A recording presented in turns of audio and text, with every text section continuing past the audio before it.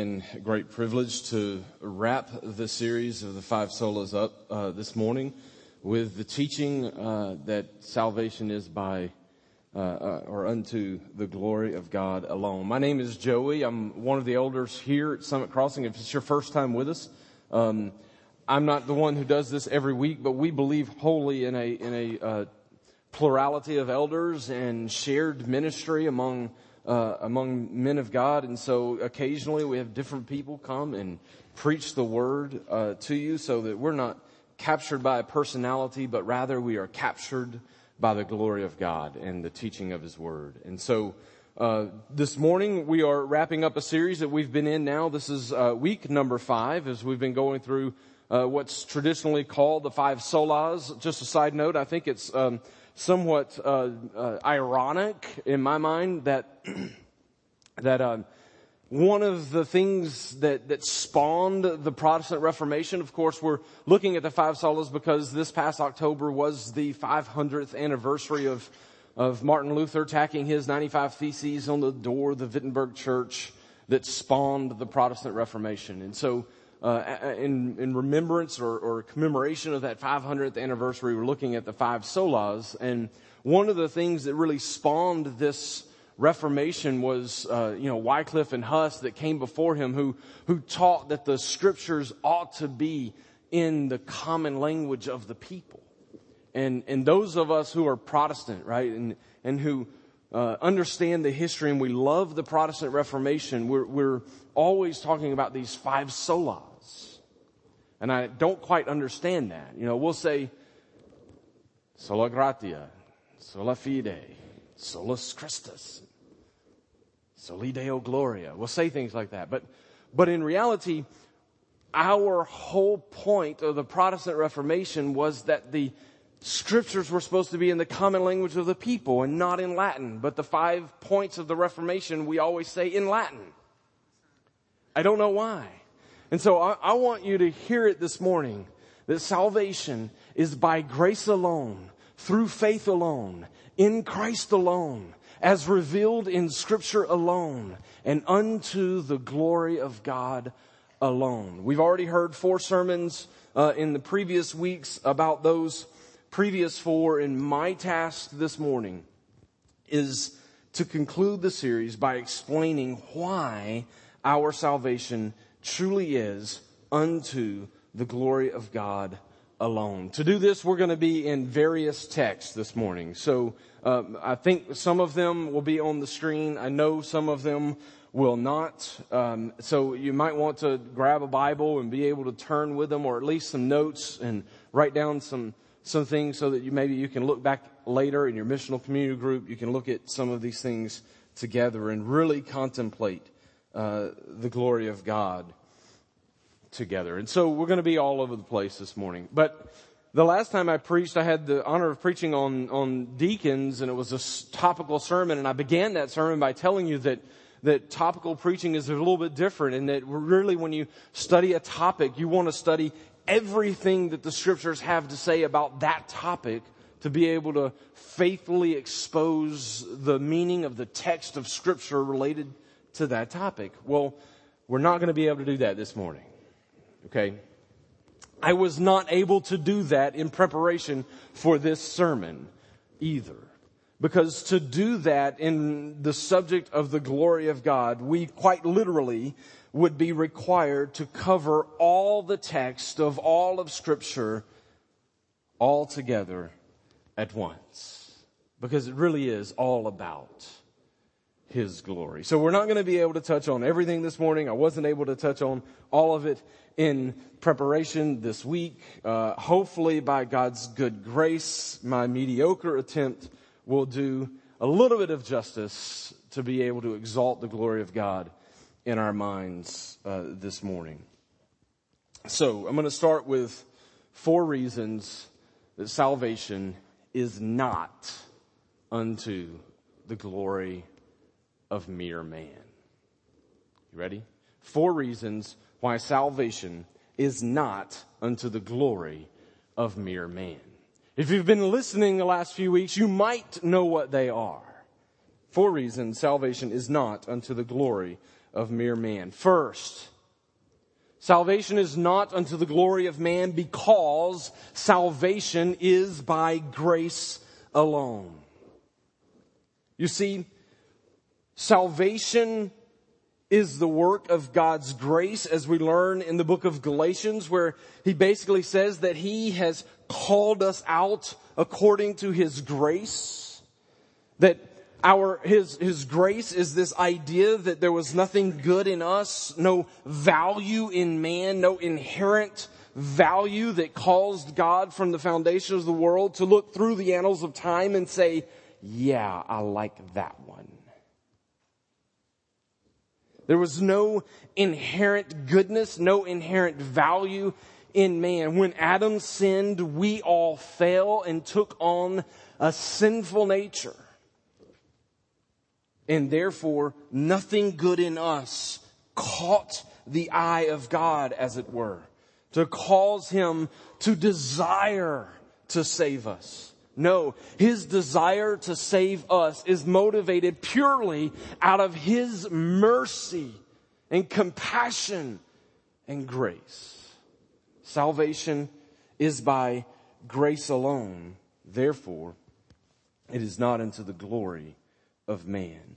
That sovereign work of adoption from the foundation of the world was due to the unconditional grace of God.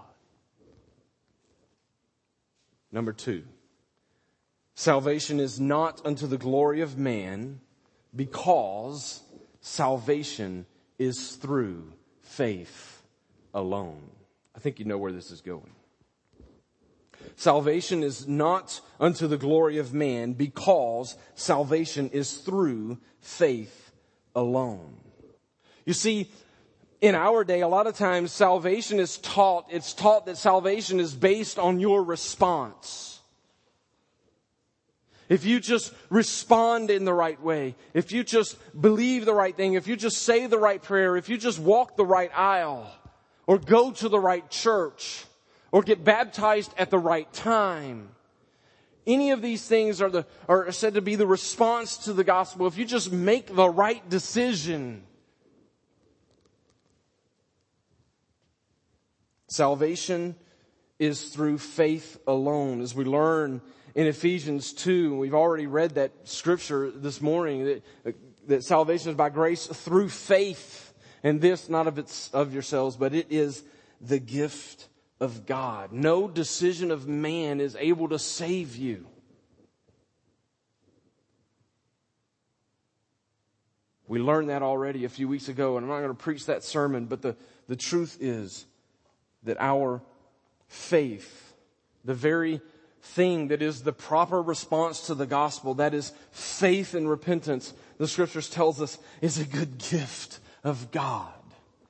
And so, salvation is not unto the glory of man because salvation is through faith alone.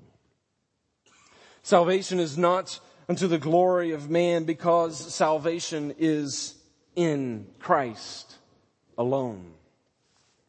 You see, the other thing that we think about in salvation is not only if I just make the right decision, if I was just wise enough, if I was just smart enough, if I just responded in the right way. We also think sometimes that salvation is because of works. That is, if I do the right things.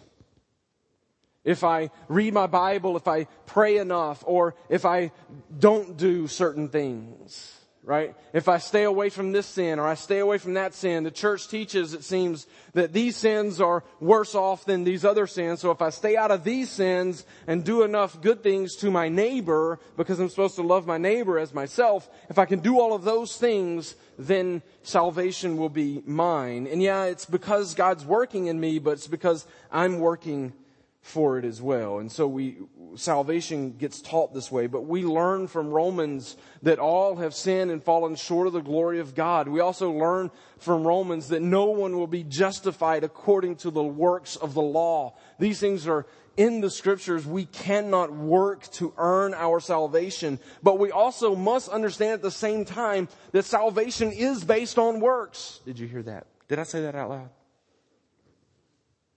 Salvation is based on works, but not mine.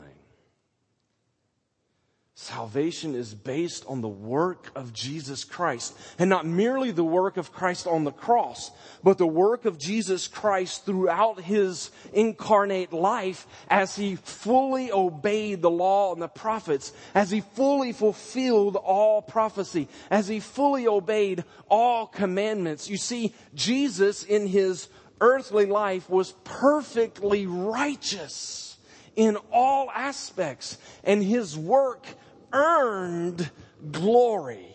And because His work earned glory and He gives us His work, then the salvation and glory that we receive is not based on the work of man, but based on the work of Christ. When God the Father looks to us in eternal judgment, He sees the righteousness of His Son and grants us all the glory due to His Son. Because of His Son, salvation is in Christ alone. And therefore, salvation is not unto the glory of man. Also, salvation is not unto the glory of man because salvation is revealed in Scripture alone. You see, salvation is not based on any authority of man. This is one of the things that the Protestant Reformation was teaching, right? That there's no authoritative man that can prescribe salvation.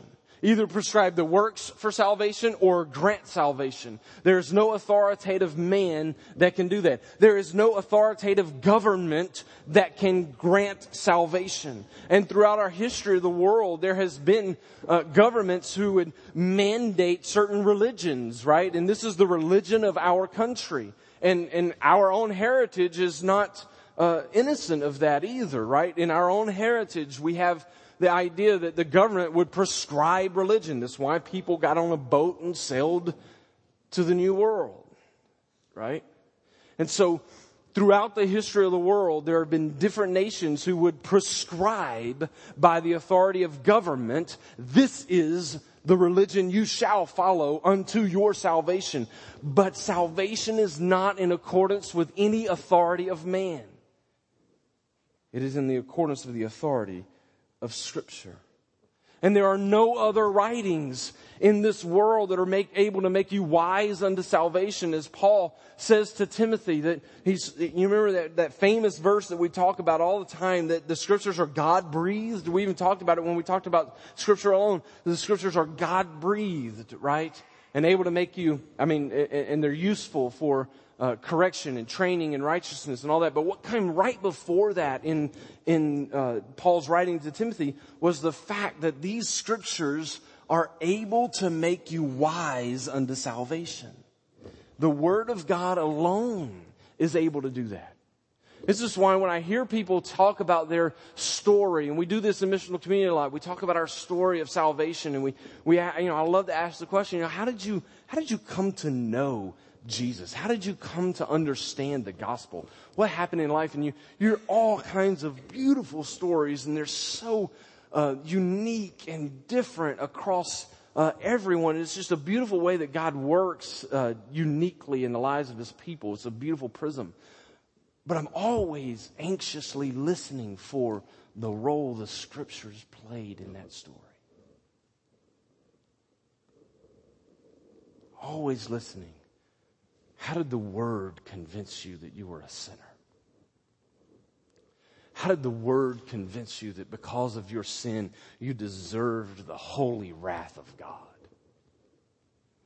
How did the Word convince you that despite that sin, Jesus Christ came and lived perfectly, that He might take on your punishment in your place and absorb that holy wrath of God and give you righteousness in His death and resurrection, so that you might be able to stand before that holy God in full confidence in the righteousness of Jesus Christ? How did that happen? How did the Word convince you of these truths so that you could rest in Christ for your salvation rather than struggling to continue to work for it yourself?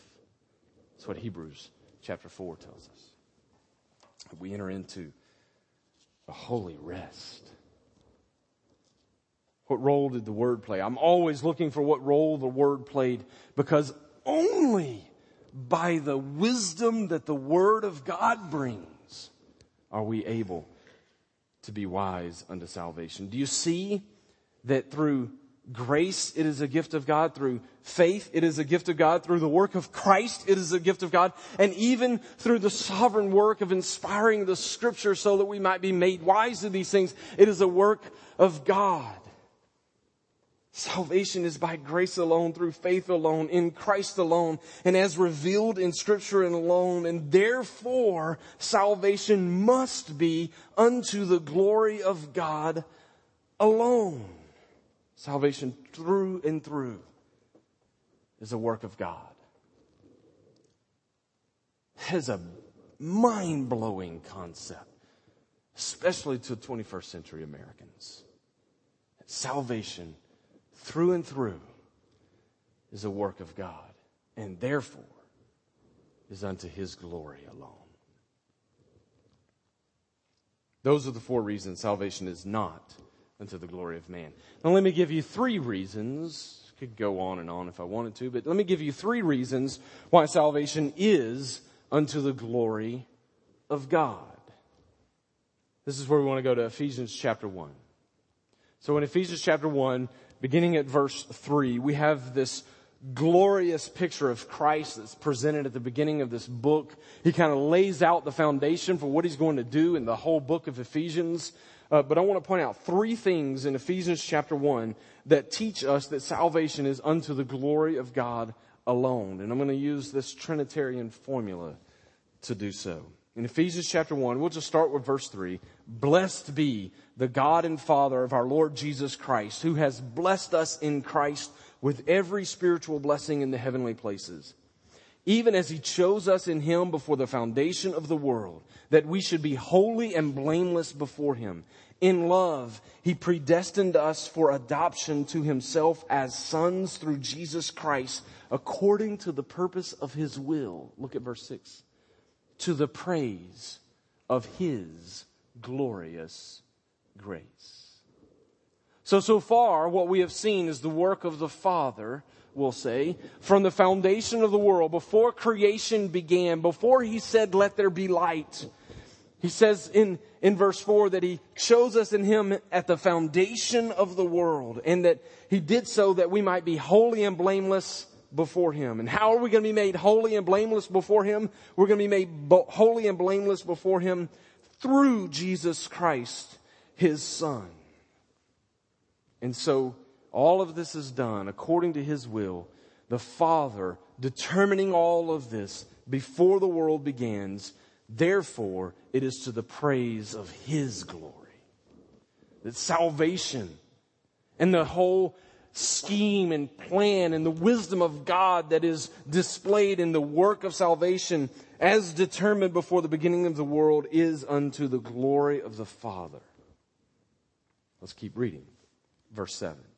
In Him we have redemption through His blood. We're talking about Jesus now, right?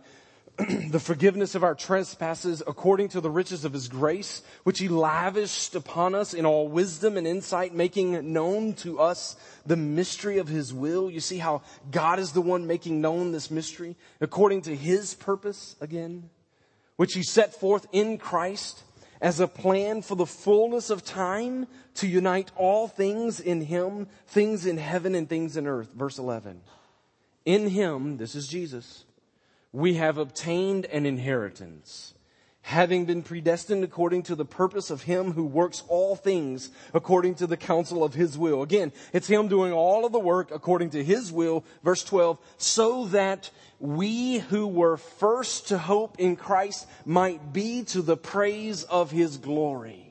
So why did He do all of this? Why did Jesus do all of this work of obtaining an inheritance for us? Why did Jesus do all of this work of lavishing upon us grace? Why did Jesus do all of this work of redeeming us through His blood in verse 7? Because so that we might be made to the praise of His glory.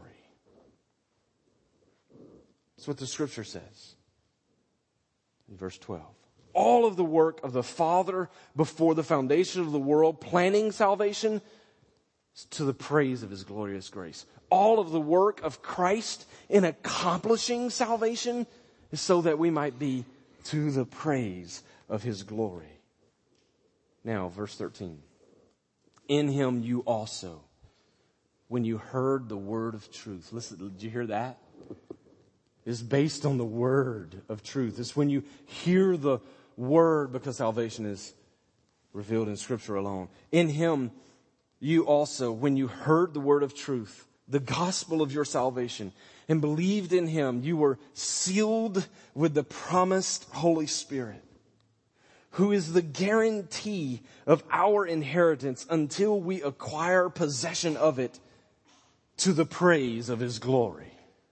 So all of the work of the Father before the foundation of the world in planning salvation was unto His glory. All of the work of the Son in accomplishing salvation was so that we might be to the praise of His glory. And all of the work of the Spirit applying this work of salvation and as a guarantee of our inheritance is to the praise of His glory.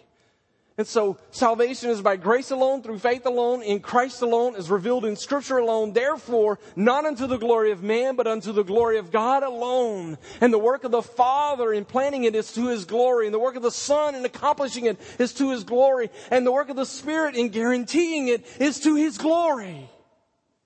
Salvation is unto the glory of God alone. More than that, Scripture just outright says it. I could go to a myriad of places in Scripture to show you this, but I'll just go to two. One that just says it straightforward in Psalm chapter 3, verse 8. It says, salvation belongs to the Lord. Your blessing be on your people.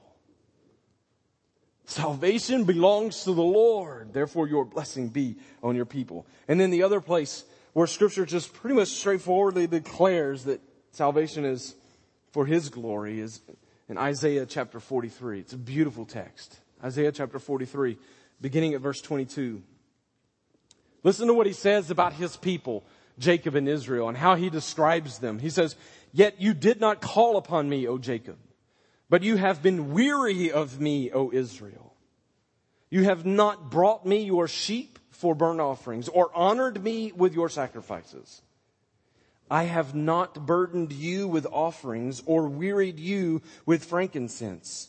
And you have not brought me sweet cane with money, or satisfied me with the fat of your sacrifices. Listen to what He says. But you have, this is all the things they haven't done, right? Listen to what they have done. But you have burdened me with your sins, and you have wearied me with your iniquities. How would you like to hear that from God? You haven't brought me any sacrifices.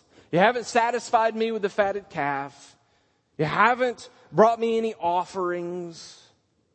But what you have done is you've burdened me with your sin, and you have wearied me with your iniquities. How would you like to hear that from a holy, righteous, angry God? Verse 25. I am He who blots out your transgressions for my own sake. And I will not remember your sins. Why does He do this?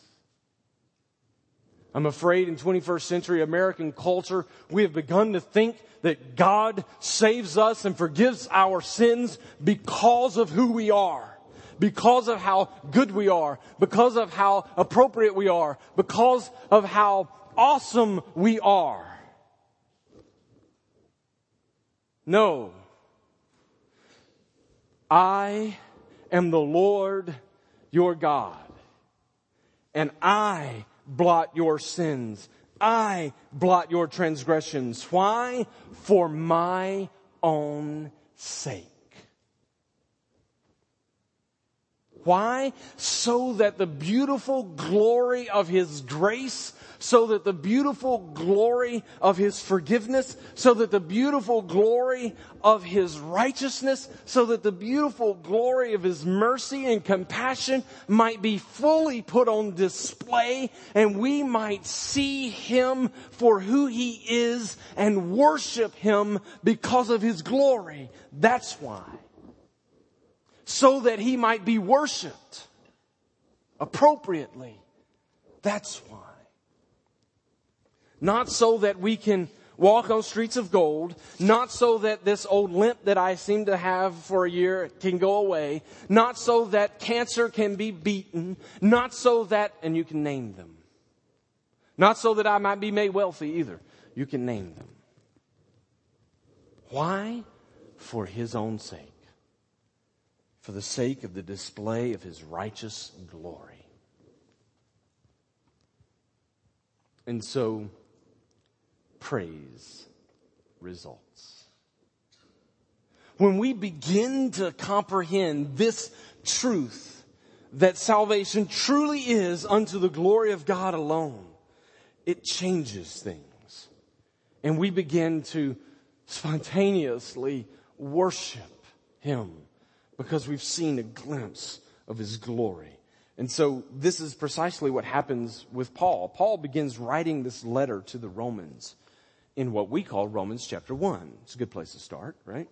So he begins writing this letter, and he talks about the sin of man early on in this letter, in chapters 1 and 2, and even in chapter 3. But in chapter 3, he begins to transition and talk about justification and the righteousness of Christ and justification through faith. And he continues to write, and he's talking, and then by the time he gets to chapter 7, he's talking about sanctification and becoming more like Jesus. And then chapter 8, he declares, and so there's we are made more than conquerors in Christ Jesus, he says in chapter 8. And finally he tells us that nothing can separate us from the love of Christ. And so he started with this: we are all fallen, and all have fallen, and we're all guilty, we're all sinful. And by the time he gets later in the book, in chapter 8, he's telling us that nothing can separate us from the work of Christ. And then in chapter 9, he makes this glorious transition, because in 1 through 8, he's telling us about salvation really from man's perspective. In chapter 9, he tries to wrap his mind around salvation from God's perspective,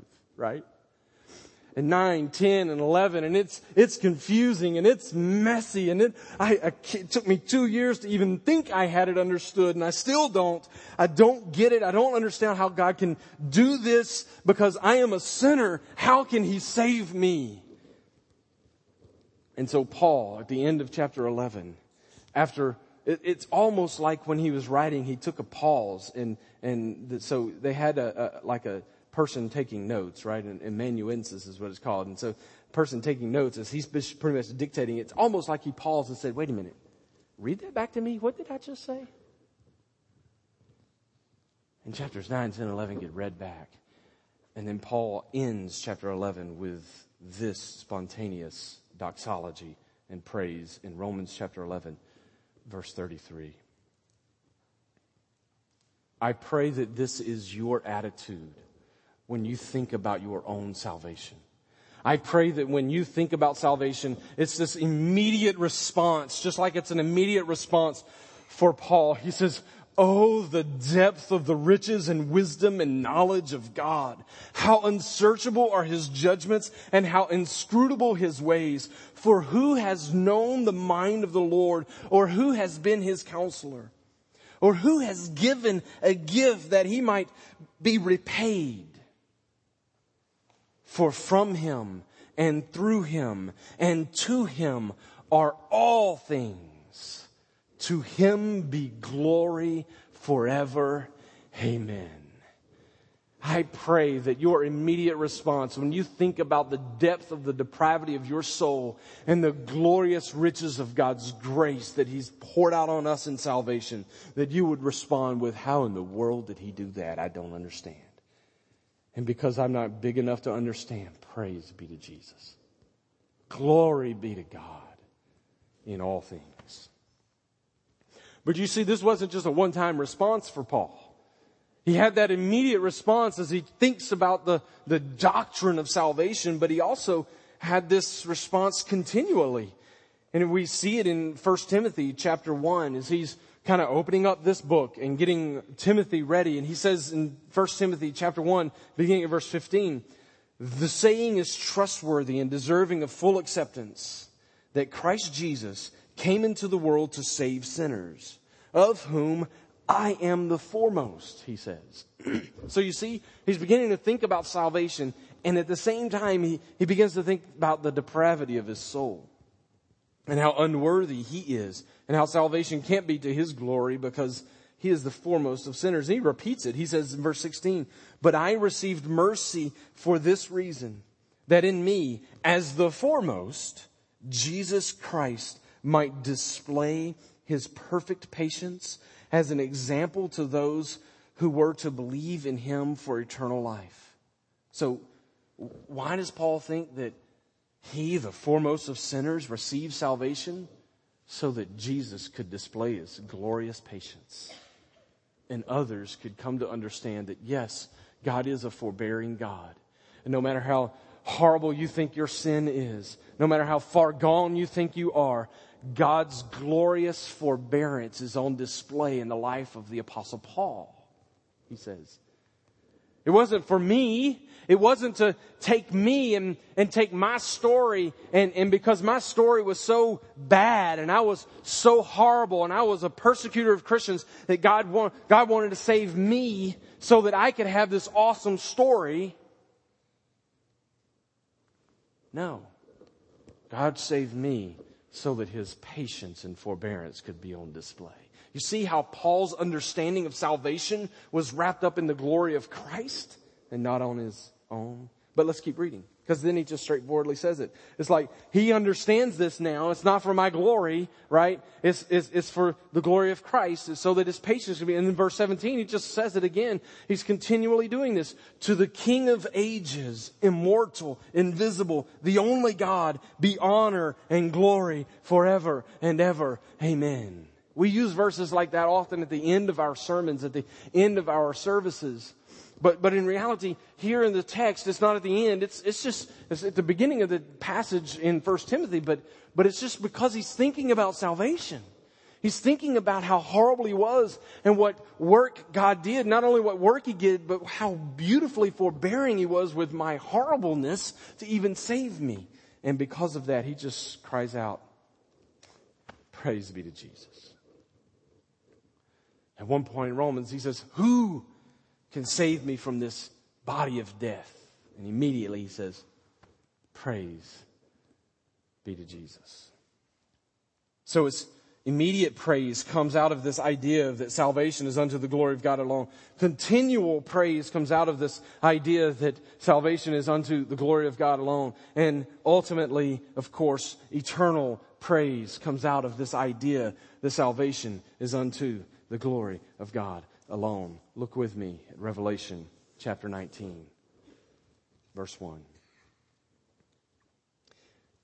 After this, I heard what seemed to be the loud voice of a great multitude in heaven, crying out, Hallelujah! Salvation and glory and power belong to our God, for his judgments are true and just. Why were they crying out hallelujah? Why were we praising the Father in all eternity? What is the source of our praise? What is the reason for our worship for all of eternity? Because salvation belongs not to us. Salvation belongs to our God. And his judgments are true and right. Salvation is unto the glory of God alone. And so what are the implications of that? How does that change things? I won't be able to do an exhaustive study on that either, but I've got 5 things that I want to share with you that ought to change immediately. Number 1, because salvation is unto the glory of God alone, worship begins to focus more on God's character than on man's feelings. Did you hear that? Worship begins to focus more on God's character because that's what we're wrapped up in. Rather than talking about how we feel or trying to establish a certain emotion in worship. No, it's just presenting the glorious character of God, and we get caught up in that, and who cares what emotions flow or don't. It might be an intellectual, just wow kind of worship. It might be an emotional brokenness kind of worship. I don't know, but worship is not focused on the emotions of men. It becomes focused on the character of God. Because salvation is unto the glory of God alone. Number 2, evangelism begins to focus more on God's work than man's benefit. You see, for all my life growing up in church, I was taught how to do evangelism, right? As if it's something we do and then sometimes don't do, right?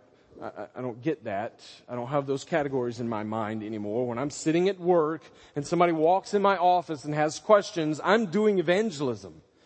I'm doing it by character. I'm doing it hopefully at times by straightforwardly teaching the gospel as well. But I don't ever turn it off. But I was taught all growing up how to do evangelism. And most of the time it was talking about if you don't believe, you get this thing called hell. But if you do believe, you get this glorious streets of gold. Which do you choose? And so we did evangelism as if evangelism is an offering of benefits to man. No. John Piper wrote a brilliant book, very small book. I mean, it's very thin, but not only is it very thin, it's short too. So, I mean, there's not many words in there at all. You ought to read it. It's called God is the Gospel. Beautiful book. You see, we're not offered benefits and comforts in salvation. We are offered God. The point of his book. And so our evangelism begins to focus more on God's work and what Jesus did rather than what we get. And when we begin to see what Jesus did, we fall in love with him by the work of the Spirit in our hearts. Salvation is unto the glory of God alone, and therefore discipleship begins to focus more on knowing God than on dutiful, repetitive tasks.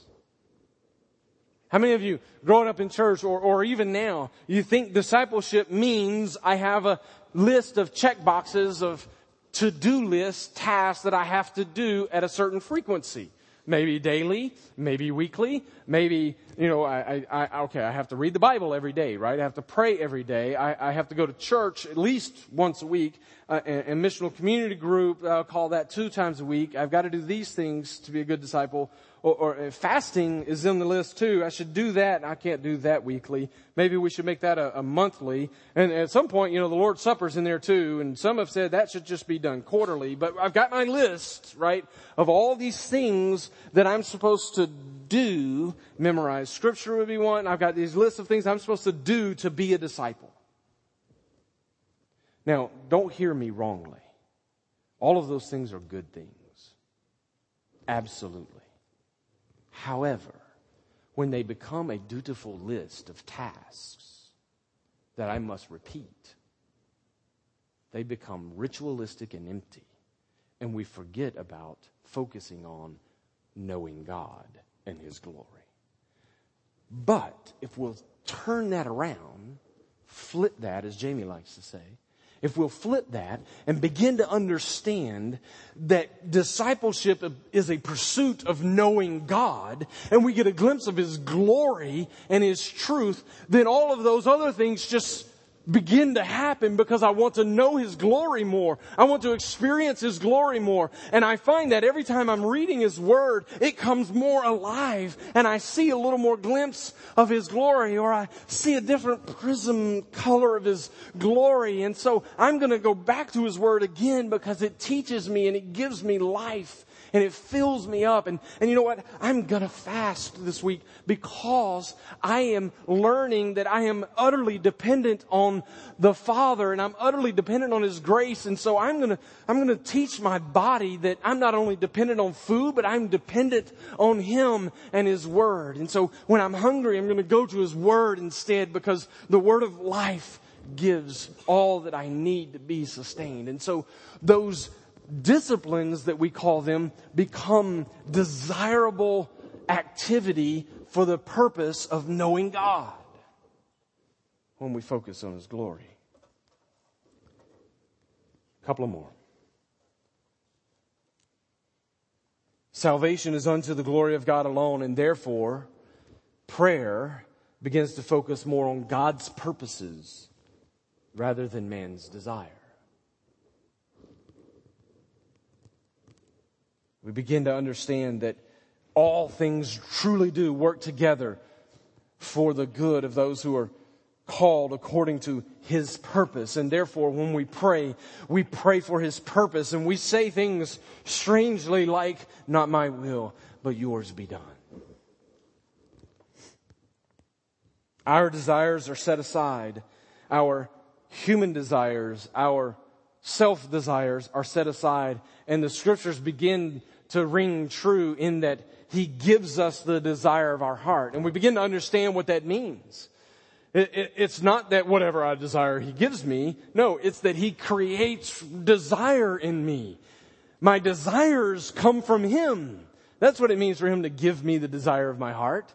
Not that He grants my whatever I long for. No, it's that He is the giver of my desire. And now I desire His purposes. And so my prayers begin to focus more on His purpose than on my desire. Because salvation is unto the glory of God alone.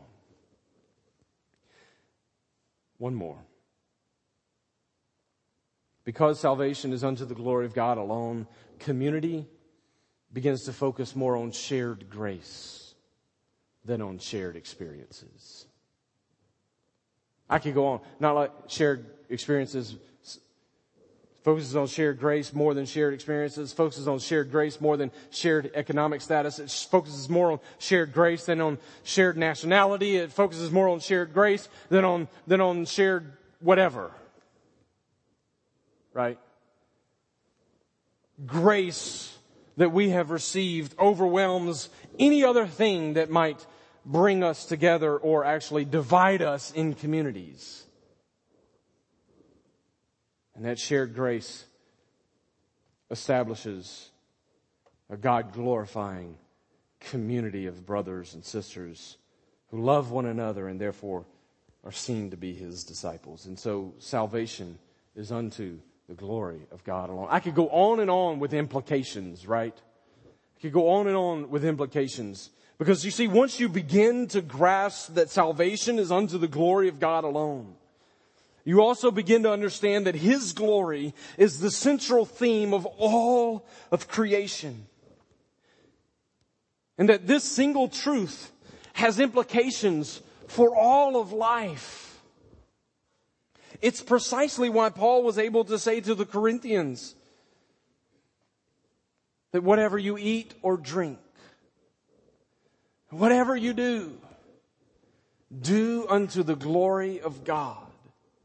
He was able to say that because he understands that because you've been bought with a price, because you've been set apart by His grace, because you have been made His, because you have been adopted from the foundation of the world, because you are His people, everything you do ought to be unto His glory, because your salvation is unto the glory of God alone.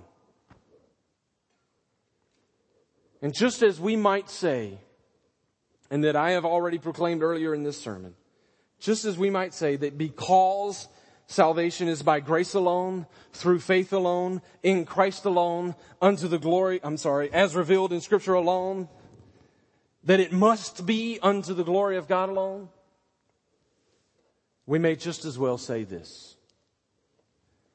Salvation is unto the glory of God alone.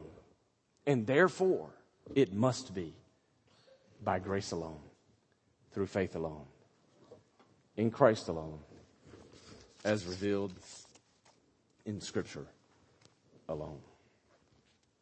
Father, you are unbelievably complex and glorious.